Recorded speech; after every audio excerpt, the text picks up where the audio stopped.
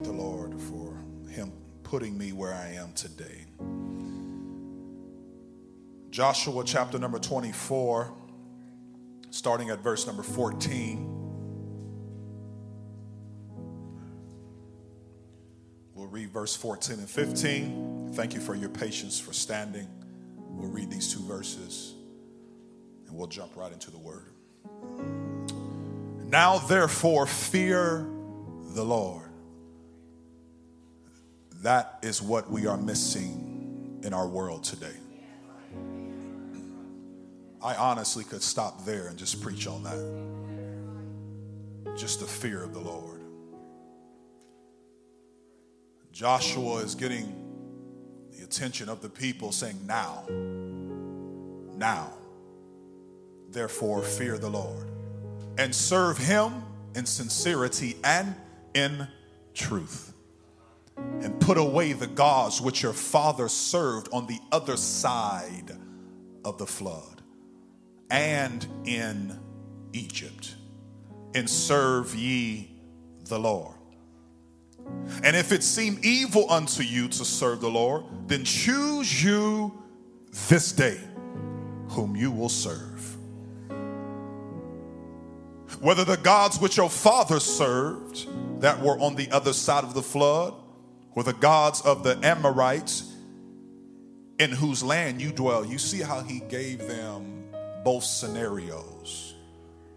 Either you're going to stay stuck in the old mindset, old ways, serving old things that you should be delivered from. But if you're over that, are you going to serve the things that's surrounding you right now? Because he could have just said on the other side of the flood back in Egypt, and they would have thought what they were doing now was okay. But Joshua was trying to get their attention and say, no, the very life that you're living now is not pleasing unto the Lord. Go help somebody today. Because God can break every chain. He can destroy every yoke. He can move every mountain. But wait, there's more. You can still not be delivered. Deliverance is not when the chain breaks. I'm not preaching a new philosophy. That's when you're set free. Deliverance is when you move on beyond the captivity. Amen. But as for me and my house, we will serve the Lord. God, speak to our hearts right now, Lord. Speak to us, Jesus. We need you right now. Lord, who are we going to serve? We've got to make a choice today. Are we going to serve the gods from the other side of the flood? Or are we going to serve the gods right here in the land that we dwell? Or are we going to have the mindset, as for me and my house, we're going to serve the Lord? This is your church, oh Lord. These are your people. We are your sheep. I am your vessel. Use me, God, to speak every word that is intended. I pray that my flesh will not get in the way. In Jesus' name that we pray. Somebody say amen. You ready to receive it? Clap your hands unto the Lord. Please be seated. I want to preach today a little bit on a subject that I spoke earlier about. What the Christian home should really look like.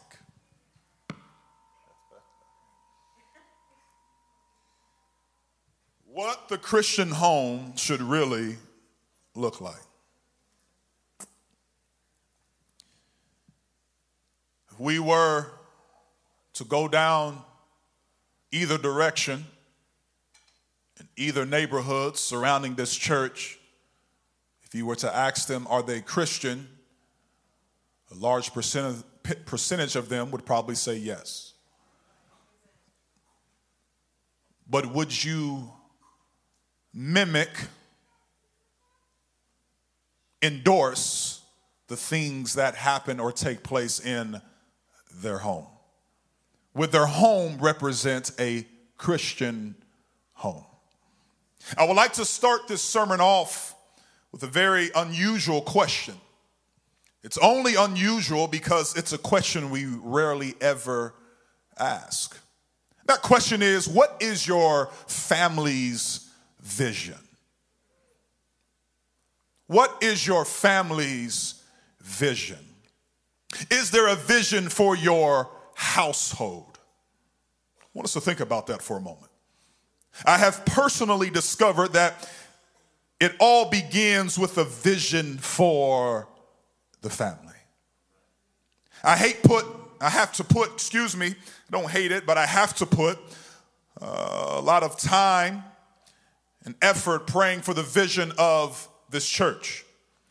But then I begin to think, what is my own family's vision? Do I have a vision for my own household? The amount of time and hours that I put into this church, and I'm always thinking about what's next and what can we do to improve and where is the Lord taking us, and lead me and guide me, Lord, for the body of Christ.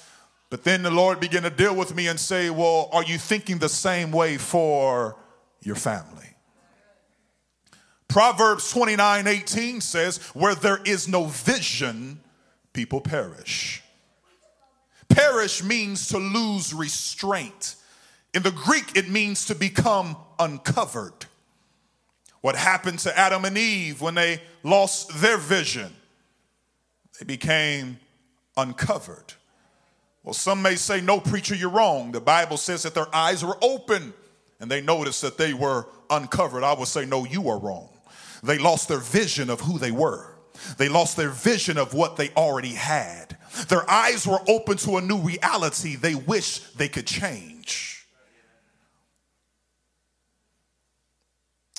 Another version of Proverbs chapter 29, verse number 18 says this: without vision, people run wild. We often speak of this verse in relation to leadership. And yes, leaders must have vision. But mostly everyone here today is a leader in their own home. So I must ask the question today, what vision has God given you for your family? Or are you and your family just going in circles? You've left Egypt, you've left bondage, yet still you're not delivered from your past. So the question must be asked, where are you going, or what is your destination? Is it going to be desert land, or is it going to be the promised land? I spoke this morning concerning Abraham and how he had a vision, how he said, my son and I are going up to worship and will return because my God will provide himself a lamb for the sacrifice. Someone today needs a vision. That you are choosing this day to be a worshiper. That you're choosing this day to be someone that has joy in your life, to have peace in your home, to kick the devil out and give him an address change notification. It's one of my favorite songs that the Carsons sing, speaking of us going from here to glory. But many of us need to tell that devil he needs an address change notification because he's been dwelling too long in our lives. And we need to make a mindset, a speech, if you will, today out of our mouth that says, I'm not going back to the old me. A vision is God's idea revealed to mankind. So the vision for your family and my family must come from God. Know that God's plan for you and your family is designed to filter down to the generations to come. The blessings of God usually extend beyond your immediate union. What I'm simply saying is that God is interested in blessing you. He's interested in blessing your children. He's interested in blessing your children's children for generations to come. We just sung the song, may his favor be upon you. And thousands generations, and your family and your children and their children and their children. May his favor be upon you in 1,000 generations, and your family and your children and their children and their children. May his presence go before you and behind you and beside you, all around you and within you. Why? Because he is with you. He is with you. The family vision will only come from God and can be birthed only out of prayer and consecration before Him. So I want to challenge everyone before we go any further. Over the next few days, I want you to gather your family together, or you on your own, and seek the face of God for His plan and purpose for your life and the lives of your children. I'm going to say that one more time. I want to challenge everyone before we go any further. Over the next few days, gather your family together. Or if you're all by yourself, I want you to seek the face of God for His plan and the purpose for your life and the lives of your children. Desire God's will and pray a few times throughout the day, because I promise you, God will not disappoint you. And as you seek Him with a pure and sincere heart, He will give you what you desire. Because I have a burden upon my heart for my own family. And I have a burden for the families of this church.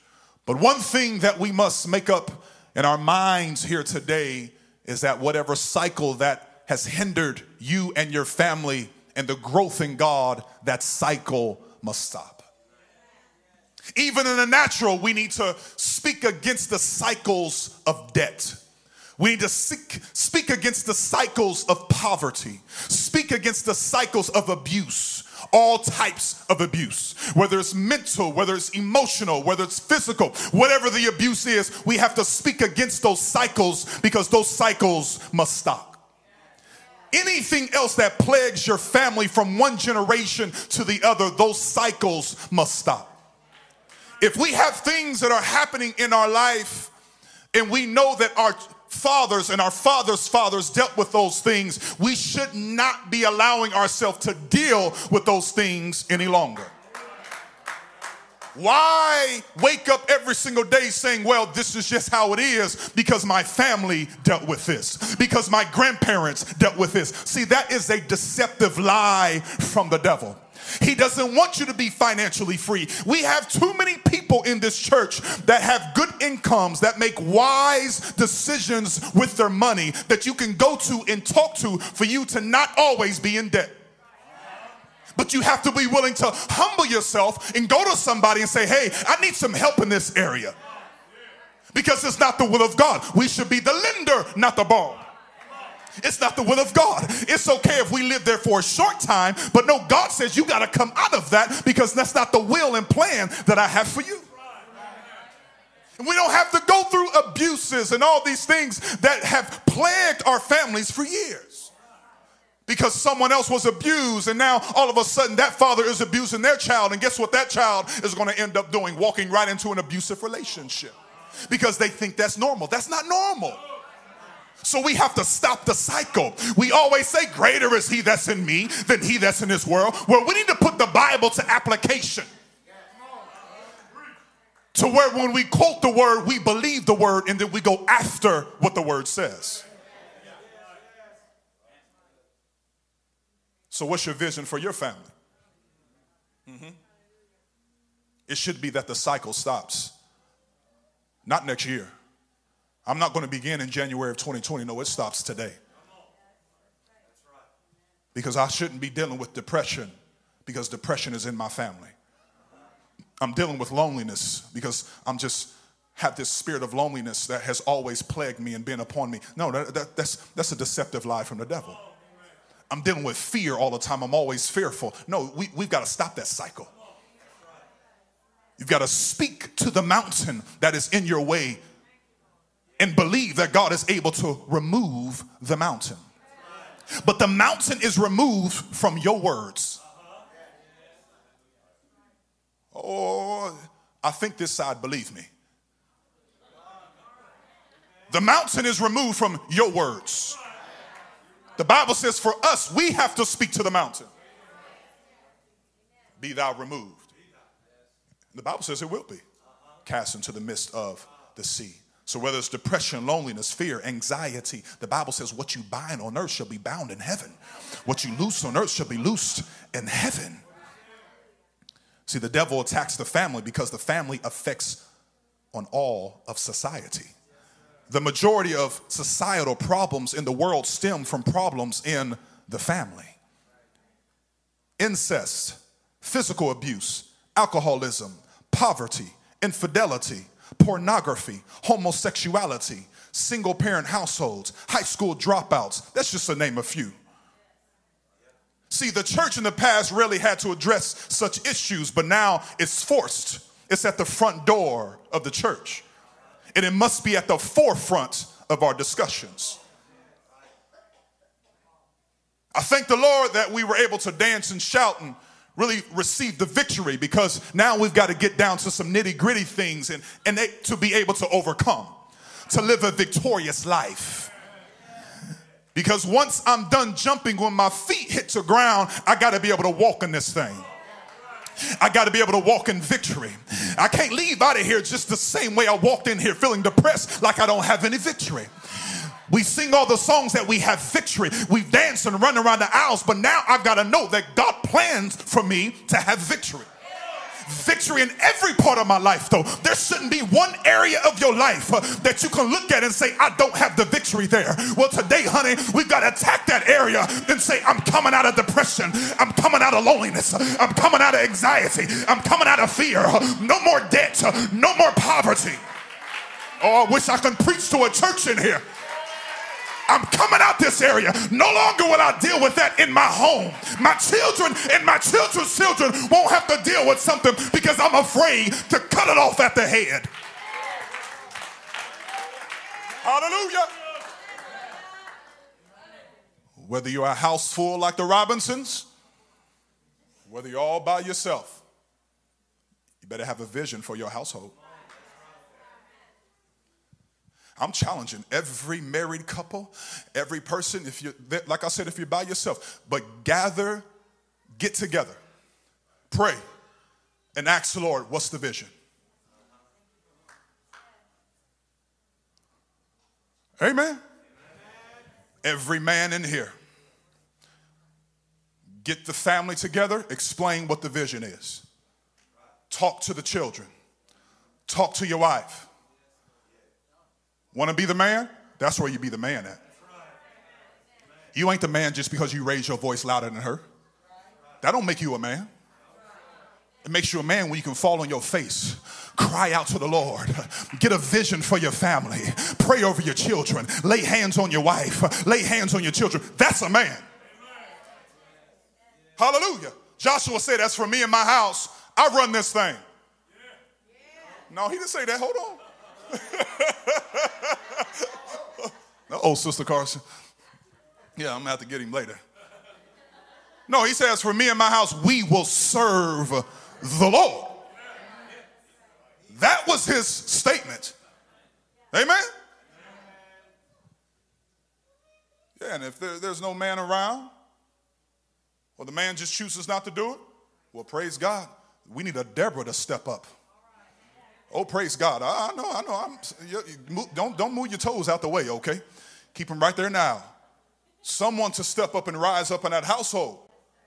We need a vision for the family. Because we're not going down the same path, the same cycle that we've been going down. Can't happen. Somebody say, stop the cycle. See, God cares about individuals. He even cares about broken families. Psalms chapter 68, verse number 5 says, a father of the fatherless. He's a father of the fatherless. And a judge, that word judge there means defender. Whew, I love that. He's a defender of the widows. Glory be to God. You can feel like you're all by yourself, but God is there as your defender. The Bible says in James chapter 1, verse number 27, pure religion and undefiled before God and the Father is this, to visit the fatherless and widows in their affliction. And what? And to keep himself unspotted from the world. What does it say? That's what pure religion is.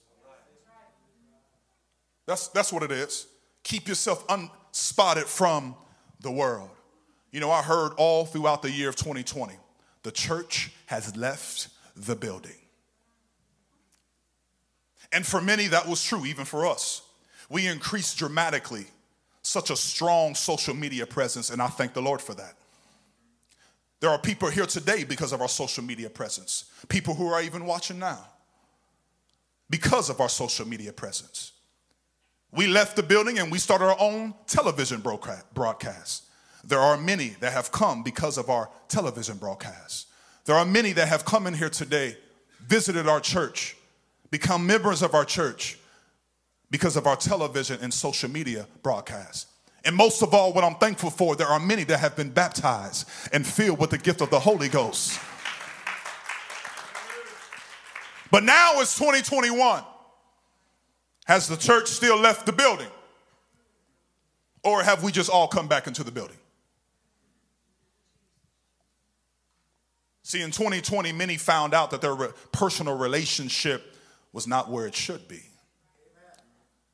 Some still have not returned.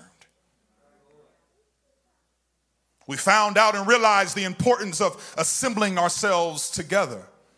The gathering of believers, how much fun it is, and how we need family, how we need one another. I want to challenge us because I don't just want us to have the mindset that now that we're back in the building, we don't need to continue to reach out beyond the walls. In 2021. It was amazing to me. If I can just talk about this for another minute. The enthusiasm about going beyond. I want to know, church, do we have that same enthusiasm about going beyond? Not just relying on social media, not just relying on our television broadcast, but relying on you and I to be a witness to somebody else. The greatest tool that we find in the book of Acts that people use was their own home. If someone was to come into your home, let me rephrase that. Could you even invite someone into your home and your home be a godly enough home to win somebody to Christ? I want you to think right now, the condition of your home. Could you bring someone in and they leave delivered? Could you bring someone in and they leave set free?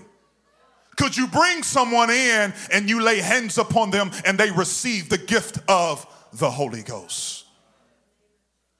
Could you bring someone in? They say, I want to be baptized right now. Well, praise God, I can't get a hold of my pastor, but we got a bathtub right back here. Oh, y'all don't hear me in this place. Amen. Let's fill this thing up. That's how my grandfather was baptized. Remember, where there is no vision, the people perish. The true Christian home should reflect and teach 1 Timothy chapter 5, verse number 1.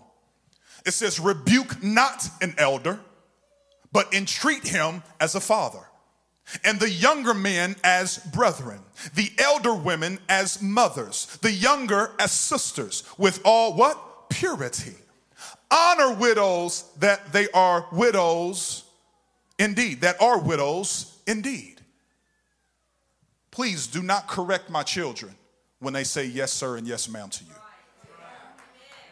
I'm going to talk to this church tonight. Don't correct my children.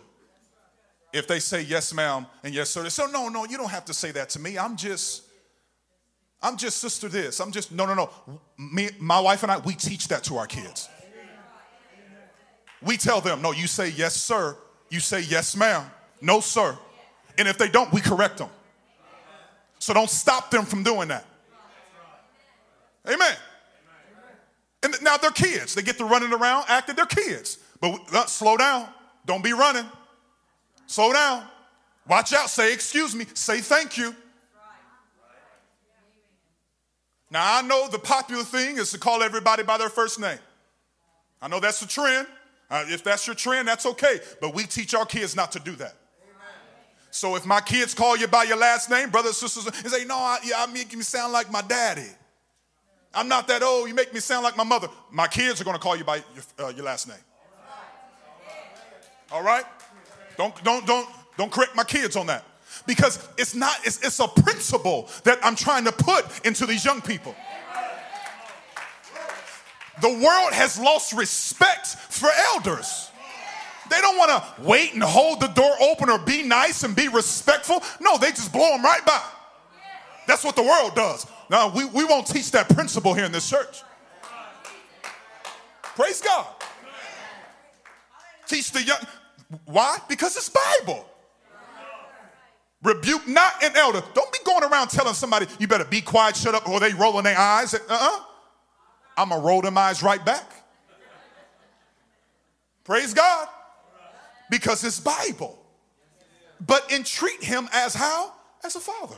Come on, put that scripture back on the screen, please. 1 Timothy chapter 5. And the younger men as brethren, the elder women as mothers, were to show respect.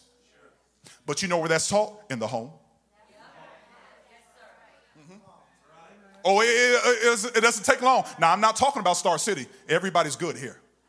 But when we go to other churches and we see other young people not treating their elders with respect and doing things that they should not be doing to the older generation, my wife and I say, yeah, they learn that from home. Because kids just don't do and say those things. They heard that from mom and dad. That's where that came from. I'm telling you, parents, be careful what you say and how you act around your children. Because they pick up on 85% of what kids learn is based on what they see. Hallelujah. Yes. It's what they see at home, how they act and what they do. Praise God. It's important. These things should be taught in the home. This is what a Christian home should reflect. This is what we should be teaching in the home. Ephesians chapter number 2, verse number 8. The true Christian home should reflect and teach this. For by grace are you saved through faith. Somebody say, I'm not better than anybody else. That's learned at home. Hallelujah. Oh, you better believe it. We have talks. No kids. Your father may be the pastor of this church, but don't think you better than anybody else here. Don't think you're going to get special privileges. Now, there's going to be some things that people do for you just because of who you are, but you better receive that with all humility, because as quick as it comes, it can quickly go. Amen? That's taught at home. If kids are looking down, you know that we always talk about children with low self-esteem and the effects of that. You know that bullying comes from people with high self-esteem. The percentages are greater on the ones that have high self-esteem. They're the ones that are the bullies in schools. Oh, you better check me. I'm telling you, I'm teaching facts now. We can't think we're higher than anybody else. That's taught in the home. Can't think we're better than anybody else. Praise God. And it should be taught. The scripture says, for by grace are you saved through faith. And not of what? Not by yourself. You didn't get to where you are just by yourself. It's because of the grace and mercy of God. That's why we are who we are. That's why we have what we have. It's because of the grace and the mercy of God. That's it. So we can't think we're better than anybody else. Not the church down the road, not the church down the other side of town. We can't think we're better. Woo. For by grace are you saved through faith, and not of yourself. Why? Because it's the gift of God. Not of works, lest any man should boast. For we are his workmanship, created in Christ Jesus unto good works, which God hath before ordained that we should walk in them. Can I keep preaching? The true Christian home should reflect and teach 1 Corinthians chapter 6, verse number 9. Know ye not that the unrighteousness shall not inherit the kingdom of God? Be not deceived. If you're a fornicator, if you are an idolater, if you are an adulterer, nor effeminate. You know what effeminate is? Oh, I can explain that. That's someone that is soft. A man that is sissified.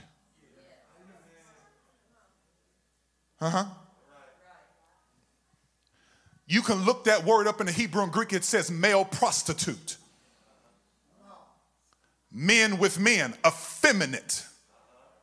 That's what the scripture says. Verse number 9 says, know ye not the unrighteous? These people will not inherit the kingdom of God. But see, this stuff has to be taught in the home. Praise God. Yeah. We got to teach our children and our loved ones in the home. Say, hey, this is what the Bible says. I know you may have friends that act this way. I know you may have friends that feel this way. I know the school system is saying it's okay.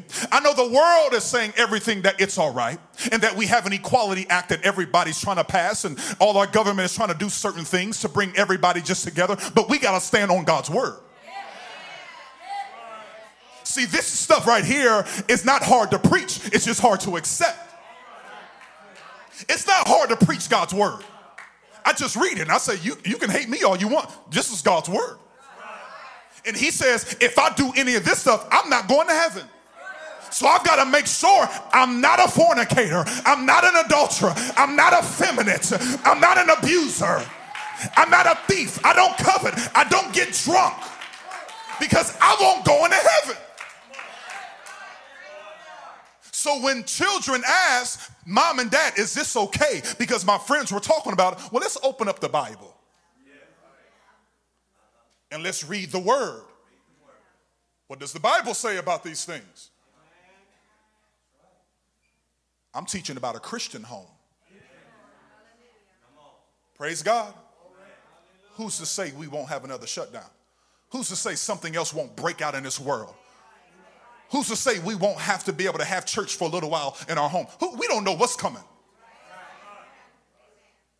What if that devil somehow gets into certain governmental people and different things, and now all of a sudden we don't have internet?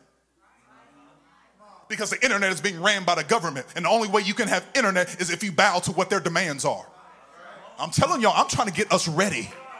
We have to have a home that reflects the kingdom of God. And now we can't rely on the preacher or the teacher to give us instruction, but the parents in the home have to open up the Bible and say, thus saith the Lord.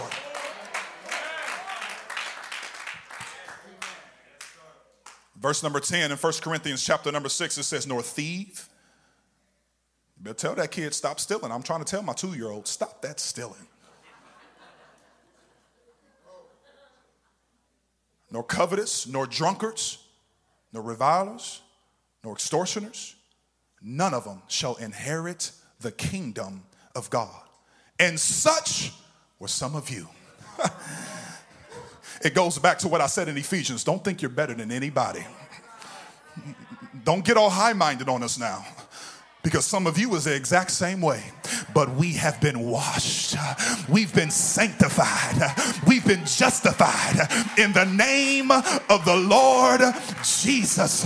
Oh, we ought to take a moment. Come on, clap your hands unto the Lord. Let's love him right now.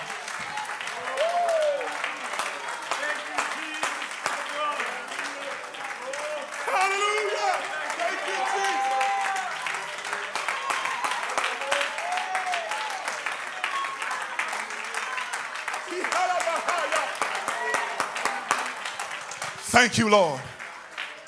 Please be seated. I'm thankful we've been brought out,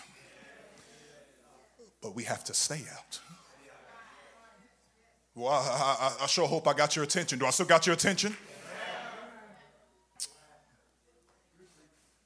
Our society enthusiastically cultivates the academic, athletic, recreational, and professional aspects of their child's lives, while not tending to their spiritual and moral development, allowing the weeds to inhibit a living faith. Sadly, the Christian parent embraces that same culture. Now, I can preach on this. You're looking at an athlete of all athletes. I can talk about this. I know as parents, we carry the responsibility of clothing, feeding, and sheltering. But we cannot defer entirely to the school system to educate our children. Neither should we defer entirely to our pastor, Sunday school director, our student pastor to disciple our children. I know what I'm preaching about. I've had fingers pointed in my face about decisions that I've made. And decisions that I know what I'm preaching about. I've sat in meetings and had fingers pointed right in my face, not liking a decision that I was trying to make to help better the church and help move the young people along. Why? Because people would rather point the blame at a preacher instead of looking in the mirror saying, what can I do better to help my household?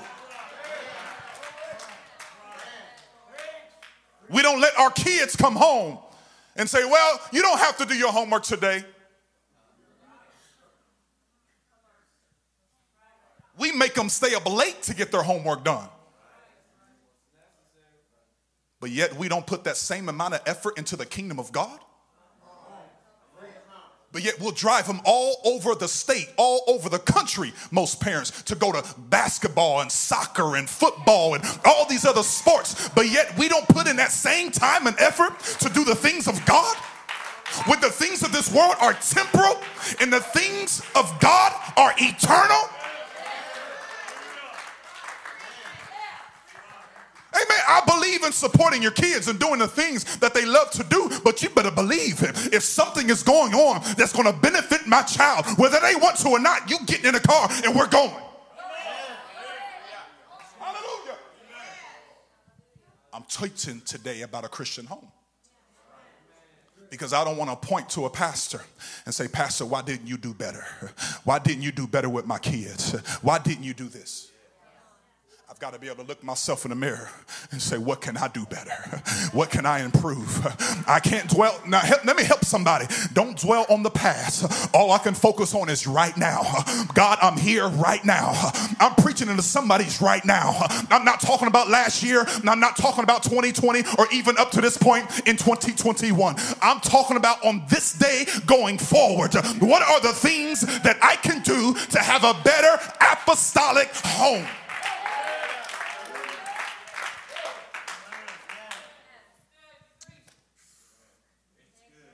Bible says in Proverbs 22:6, train up a child in the way he should go. When he's old, he won't depart from it. Brother Mike, when you were training for football, did you just train once a week? Once a month? A couple times a year? Well, how did you become this wonderful, elite? I'm going to stop there. Great athlete. You trained every day. You pushed yourself when you didn't want to push yourself. You don't play at Purdue University by accident, not on scholarship. That's an elite school, great program.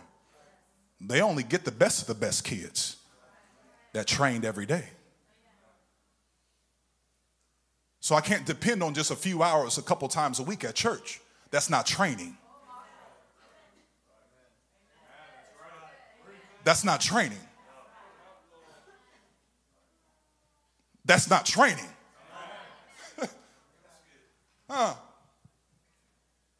Training is every day. That means how I live is an example to my household.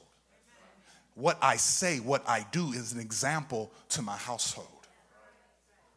That means the only time my kids, let me rephrase that. Church is not the only time my kids hear the word.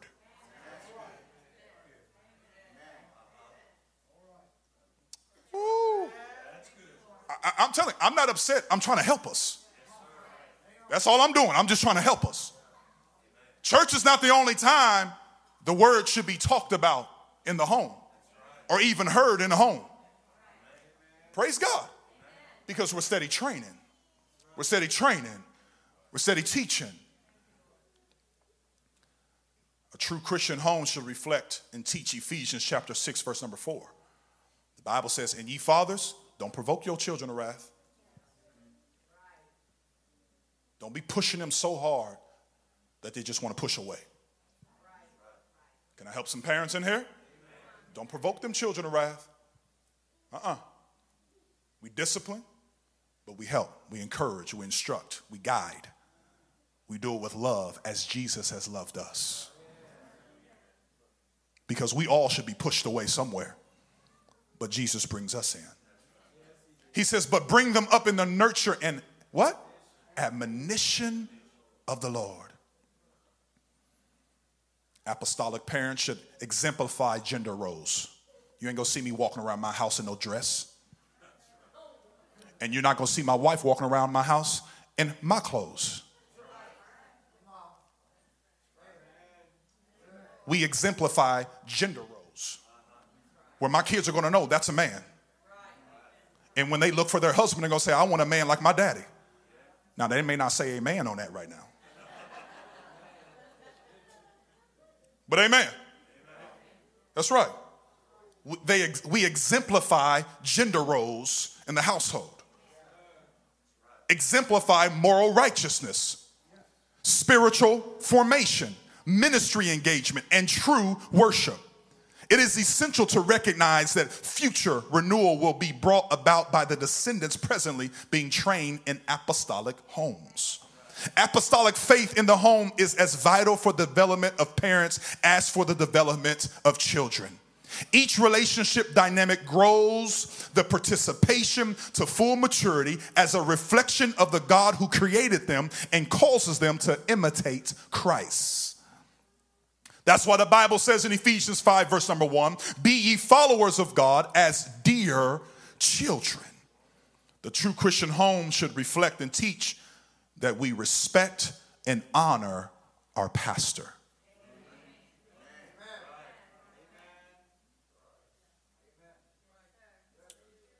This is not hard to teach, even though I'm talking about myself. This is Bible. The Christian home should teach, respect, and honor your pastor. Brother Stevenson, who this church loves so dearly, and I can use him as an example because he's been around long enough to everyone knows him. You get the same thing with Brother Stevenson. He hasn't changed in years.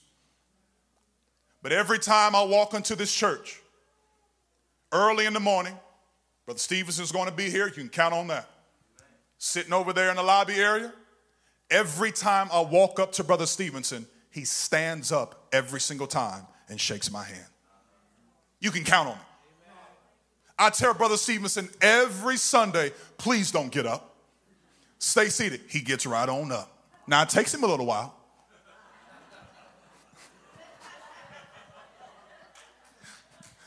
But he gets there. I hear a, He gets on up. Brother Stevenson doesn't have to do that. You're talking about a man that has had multiple leaders within the church, respect for all the leaders, but yet here I am, 40-year-old man. He stands up every single time and says, because I respect my pastor.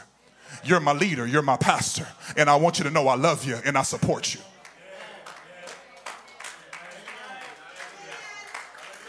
Now, if someone in his age can do that consistently, parents, we ought to teach our children, don't just be running right by me. I'm trying to help us. Praise God. Let's just say, hey, pastor. Hello. How you doing?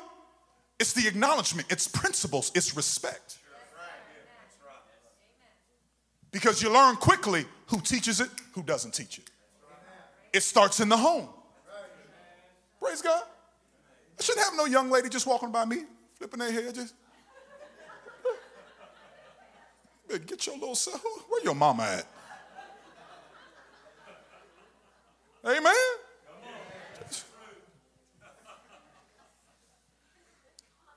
They just walk right by me. Oh, hey, London. No, don't be talking to my kid. You can't even talk to me. Listen, it's honor, it's respect. That's all that is. And you're teaching them to acknowledge authority. Because it goes beyond me. We have an authority problem in our world. Oh, yes, we do. We have an authority problem. We've got to teach generations to acknowledge and respect authority, whether they think they're right or wrong. But you respect the authority. Amen? It's taught in the home. In Leviticus chapter number 14, it speaks of the law tasked to the priest with examining any home where a spot was found that could represent a disease. The priest was to investigate the place, determining if the area was spreading, to scrape away the blemish and restore the home if possible. The importance of a house being cleaned, free from disease, is based on the awareness that whatever is in the home will affect its inhabitants. Accordingly, an apostolic faith in the home is essential if its inhabitants are to be apostolic as well, as emotionally and spiritually mature. The exterior decor may change with time, but the calling and significance of the home, it should never change. It should never vary. Apostolic faith in the home is always in style. What we need tonight is a reminder, and honestly, we need a renewed conviction of Genesis chapter 1, verse number 1. The first 4 words of the Bible will put all of us back into alliance. In the beginning, God.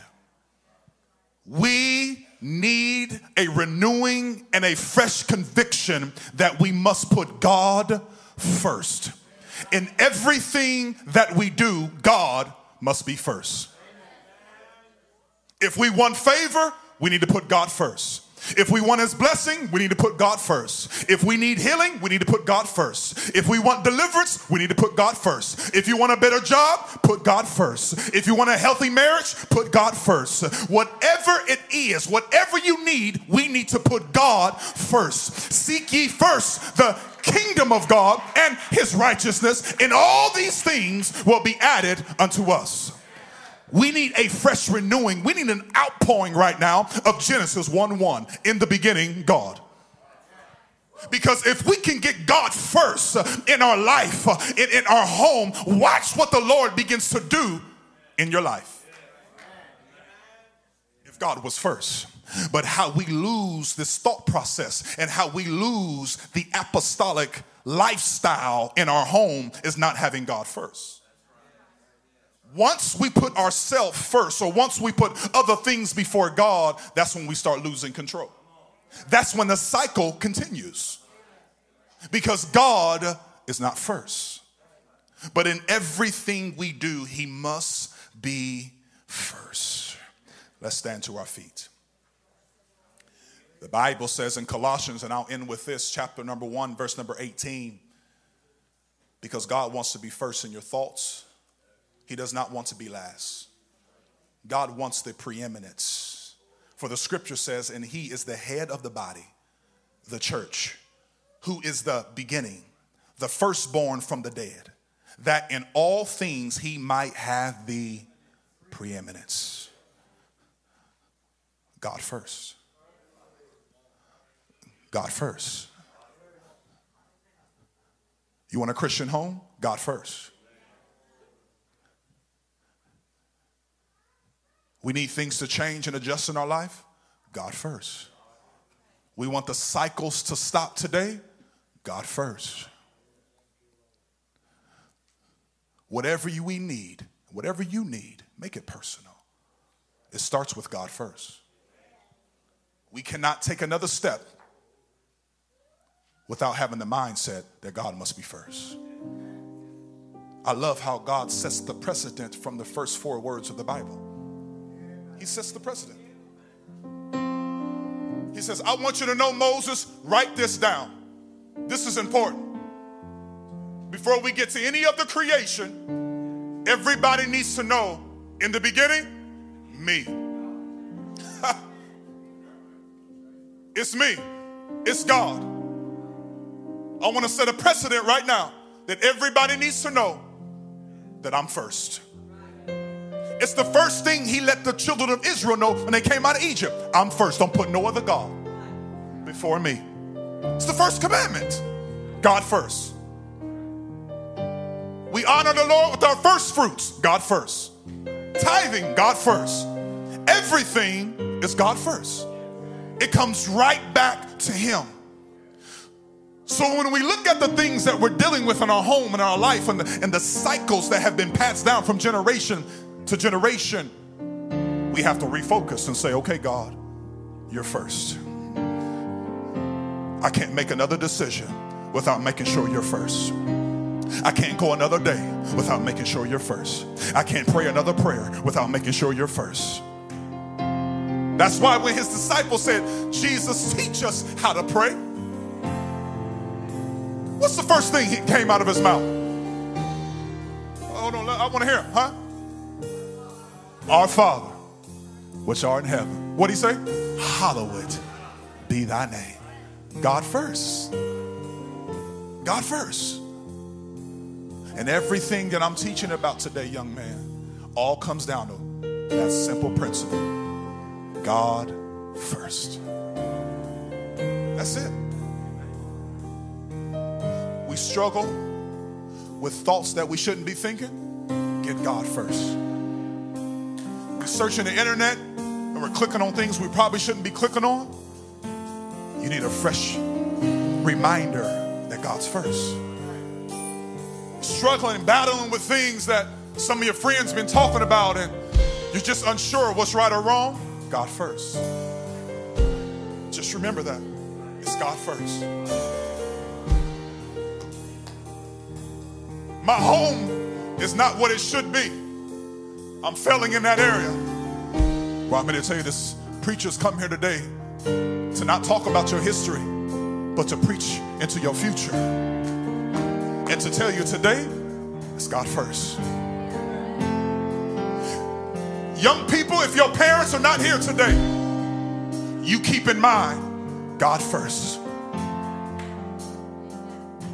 Because I've seen some of my good friends, loved ones, cousins, family members, whose mother and father was not as faithful to church as they should have been. But the kids stayed faithful. Because they learned, Brother Carson, God first. And they stopped the cycle. And now that they're older and they're married and they have children, guess what? They're right there. Teaching their kids, God first. I know your grandparents were still praying for them. They're not where they need to be. But I stayed. See, some of you have that testimony.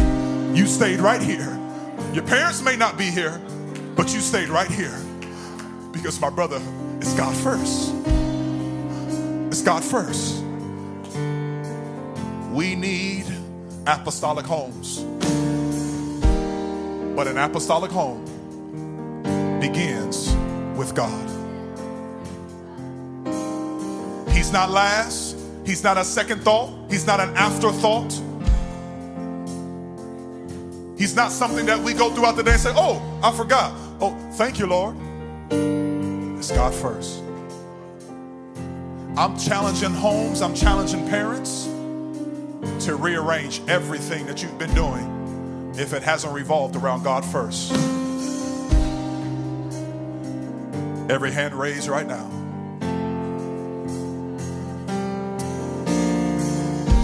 And I want us to just talk to God right now. Come on, just begin to talk to him.